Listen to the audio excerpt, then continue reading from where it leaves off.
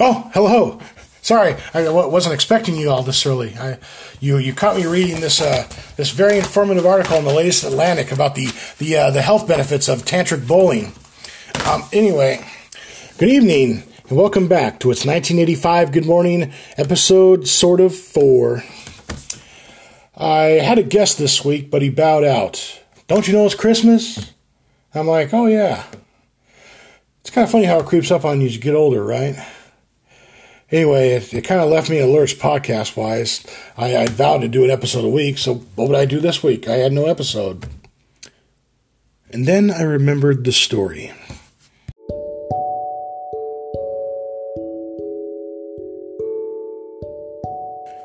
It's not a Christmas story as much as it's a winter story. See, my grandpa Fry, he told me this story, I think, during our first winter in Oregon, 1980. It's been in our family for a very long time, this story, and it's about my grandpa's dad when our family was still in Kansas. My grandpa's name was Lawrence Howard Fry. Everybody called him Bud. My great-grandpa's name was Benjamin Harrison Fry, which means he was born a long, long time ago, 1889 to be exact. Anyway, this story takes place in Rice, Kansas. And Rice, Kansas, at this point, has a population of about 14,000 people. But my great-grandpa's world was his family, his brothers and sisters, and his 3 best friends. There was Charles, Peter, and Prescott. His name was Prescott.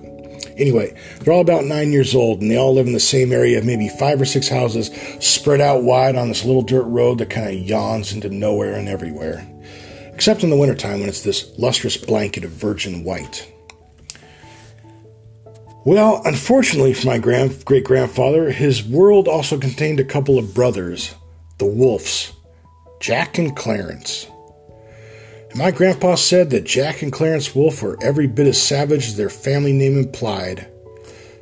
You couldn't call them twins exactly, more like they were nasty enough to have willed each other to the same age. They were a couple of years older than the other kids, which, when you're that young, is a gulf of strength and agility. They're going to be stronger than you, faster, meaner. Even 4 wily kids aren't going to be any match because collectively, even 4 wily kids have limits. The Wolfs attended school even less than the average 19th century pre-adolescent, which was, they didn't attend school at all. And if they walked uphill in the rain and snow, it was only in pursuit of someone smaller to destroy. Add to that, these kids live in a largely unpopulated area with nothing to do except torment anyone naive enough to dare breathe their air. For my great-grandpa and his friends, every season was brutal with the Wolves. Summers were spent face first in rivers or dangled over cliffs. Springs and autumns were feasts of mud. But winters were the worst. Ice breaks on lakes could stop your heart. The snow could slow you down, swallow you whole, deeper than any creek. Against that white, it was impossible to hide. Every snowbank was potential artillery, just as every snowbank could be your grave. And winter was no different than any other season. The Wolves always seemed to be in their element, gifted and mean, blessed with animus. My great-grandpa Benjamin, Prescott, Peter, and Charles were always their sitting ducks. While they were at school, the Wolves were toiling all day long, rolling powdery carpets into long bombs, fortifying them with rocks coughed up from the creek. And when they saw their prey timidly making their way up the road home, they filled them skies with screamers. Boom. Boom. Boom. Hellish drops. Wide explosions.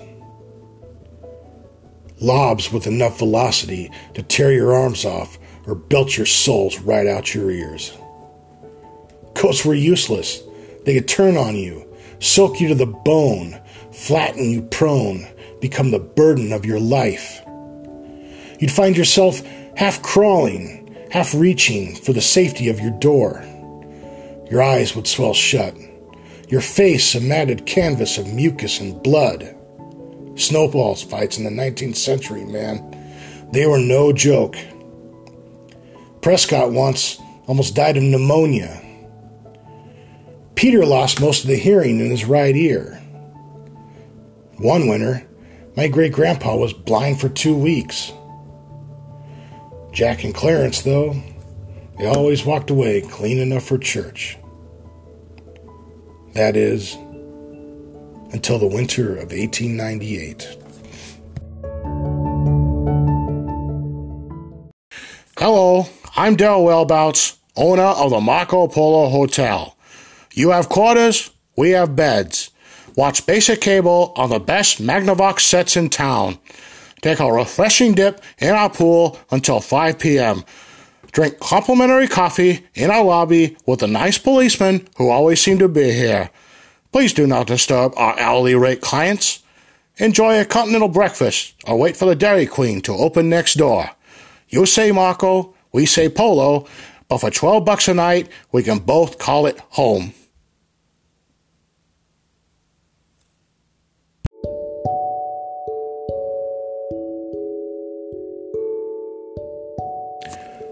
The Wolves were especially awful that winter of 1898. Maybe it was the pangs of puberty and their malevolence in flux.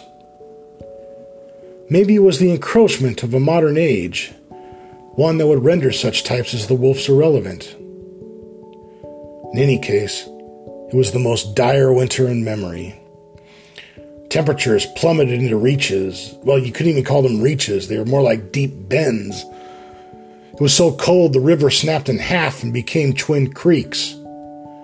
If you went outside and slid across the snow, your family wouldn't see you again until you got a boat back to Ellis Island. But these harsh conditions couldn't match the days-long assaults perpetrated by the Wolves.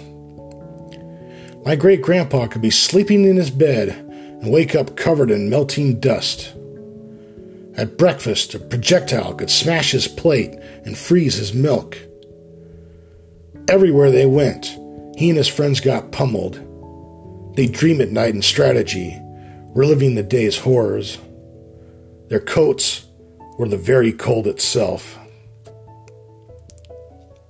Finally, they got tired of being afraid. They'd had it with Jack and Clarence. Finally, they were going to return the fight. While the Wolves slept in their dens, calmed by visions of pestilence and tears, Benjamin, Charles, Peter, and Prescott began stockpiling ammunition, rolling their weapons into a cold spot under Prescott's house, 15, 20 snowballs a night, until they almost doubled as the structure's foundation. And every day they took their licks, fortified by the thought of revenge, when they'd lure the Wolves like hungry dogs into their waiting trap. The day came at last, 7 hours after the 202nd snowball was stuffed into hiding. The four boys emerged from their homes, each with a job to do. My great-grandpa Benjamin and Peter, they played the tantalizing decoys, zigzagging in plain sight, drawing fire, shouting taunts. "You aim like a blind cat, Jack. You couldn't hit the broadside of a barn, Clarence Wolf." It was a different time. At just the right moment, they stopped and darted west, out of reach of the brothers' considerable distance, forcing them to advance toward Prescott's house, where Prescott and Charles awaited with war. The Wolves did as predicted, coming down from their hillside perch, catapulting a ceaseless barrage of body-battering powder. Peter didn't make it back to base. He went down where the path diverged. Too many shots in the legs. He could barely move beyond watching my great-grandpa as he stopped briefly to consider their predicament. When their eyes met, they both knew it had to be done. Peter was a necessary casualty. A good soldier, he played the part, vanishing under a fusillade, becoming one with the snow. I think I'll let my great-grandpa take it from here.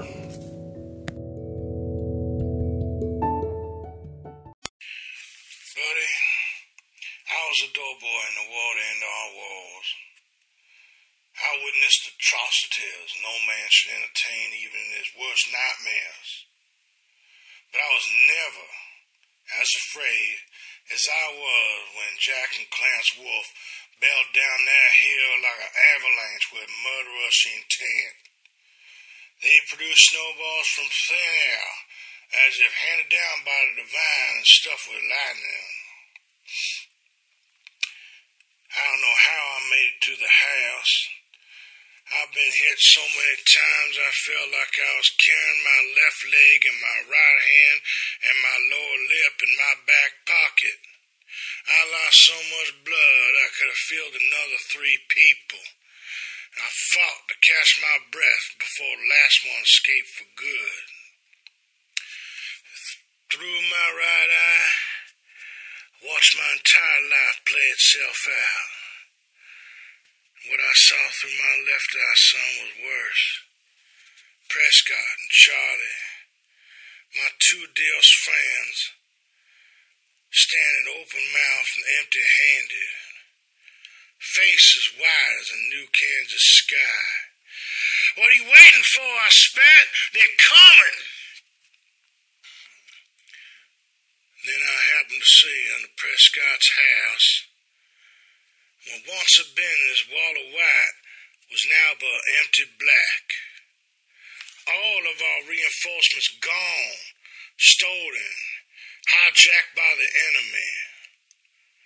I could hear the rumble behind us growing closer.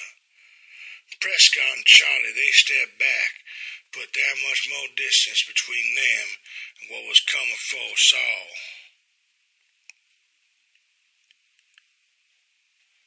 I don't know what came over me. It was a stroke born of panic. I swept my arms toward me, raking bales and bales of snow into my reach. I had enough there for at least 3 snowballs. Nothing pretty, but I had enough to go down swinging, just to say we tried. So I backed one down, I smoothed it out, then I summoned this enormous gob of spit and blood, and I smeared it across the surface, hold it together as best I could. Then I rolled onto my back, I closed my eyes, and I lit fire.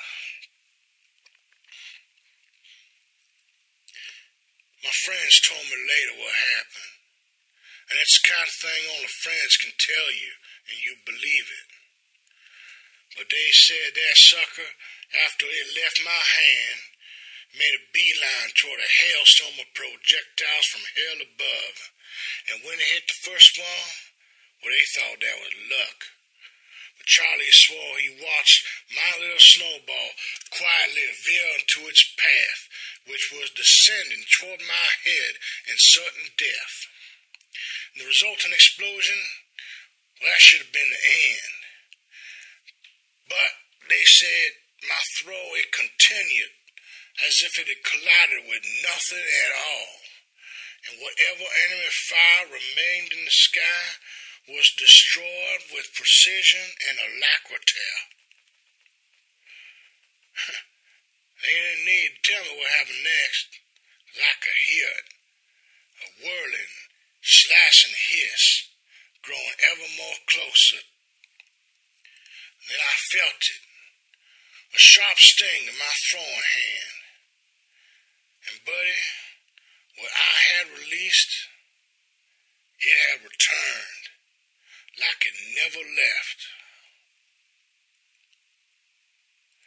And old Jack and Clarence, they had visible now. In fact, they had stopped, dumbfounded.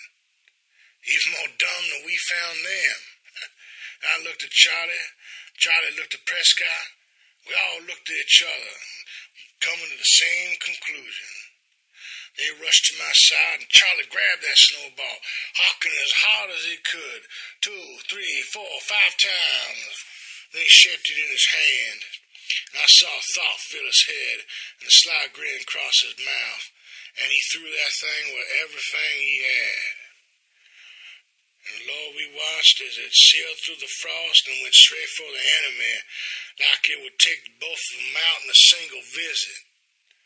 But the wolves, they scattered in different directions, boy. They inadvertently left behind their secret weapon, little red toy wagon, loaded with enough snowballs for 16 walls.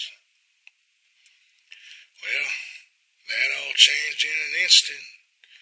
Our little spitball helped itself to that cargo direct hit, dead center. An old batch of snow that took a new flight, and that red toy wagon hugged itself like a trap snapping shut on a grizzly bear's throat. Did the snowball come back? You best believe it did. And Charlie turned it over to Prescott. Prescott rolled it between his palms, savoring whatever revenge played out in his mind. I counted at least 4 scenarios as they came and went before he let loose with one last dribble, swirled it around the tightened coast foundation.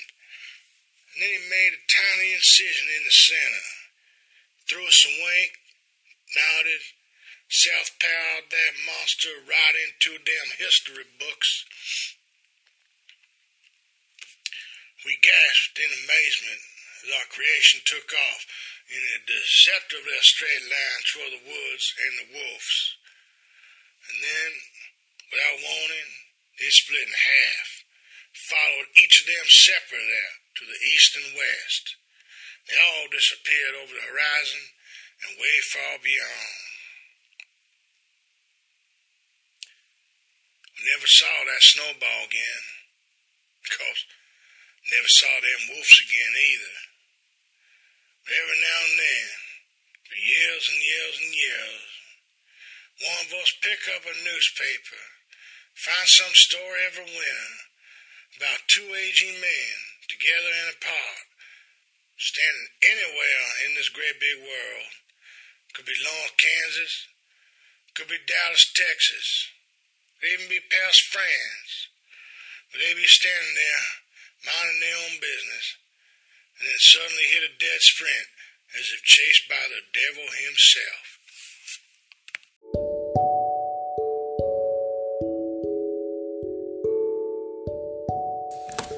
Chased by the devil himself. You can't get more into the holiday spirit than that. I'm Corey Fry, and this has been It's 1985 Good Morning. Thank you once again for listening. And hey, Merry Christmas.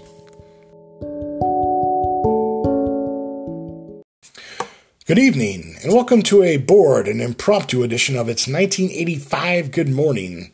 I'm your host, the apartment-bound Corey Fry, thanks to our friends at Taco Bell and whatever gastro-glop they're slapping on their cheese these days. But, believe you me, while snarfing on those flour-wrapped Stormbringers, I was thinking deep. And for some reason, my mind turned to social media and the internet, as often it does, considering how prominent they've been in my life these last 20, 30 years. In about 2008, 2009, I wrote an essay called The Internet's a Mess, It's in Its Kiss, which most of you hayseeds will recognize as a lift from The World's a Mess, It's in My Kiss by the band X, which itself is a crib from Betty Everett's The Shoop Shoop song, also known as It's in His Kiss. A lot of kisses going around. But anyway, I wrote my piece during the height of the era of self-appointed web gurus and information wants to be free. And that was a crib too, of course, from writer Stuart Brand in 1984. But what he actually said in full was, on the one hand, information wants to be expensive because it's so valuable. The right information in the right place and time just changes your life. On the other hand, information wants to be free because the cost of getting it out is getting lower and lower all the time. So you have these two fighting against each other. So, what was meant to illustrate an age-old conflict between stubborn forces was deceptively cut and pasted into a definitive battle cry. This was also a time of the deliciously contrarian Paul Carr before his 2 sticks to his new imperial TechCrunch overlords, and Nicholas Carr's provocative Atlantic essay, Is Google Making Us Stupid? There was also the once hate-readable Jeff Jarvis, love you Jeff, no offense, but his vituperous defenses of Web 2.0 at the expense of veteran journalists' livelihoods. You had the marketing sector's shameless SEO groveling, and all the internal battles over self-serving futures. This is the future, everybody proclaimed, and they all hoped to profit from whichever direction they could prod it in. Visit this site. Try this app. Funny thing about the future, though, the future does whatever the hell it wants. But it was all fun.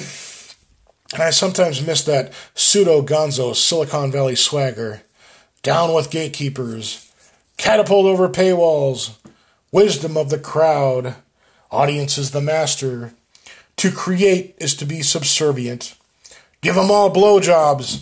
Adopt my jargon. Buy my TED Talk. In some ways, that reflection is enlightening. In others, it's like revisiting an ancient tribe that believed gods pushed planets across the galaxy in wheelbarrows.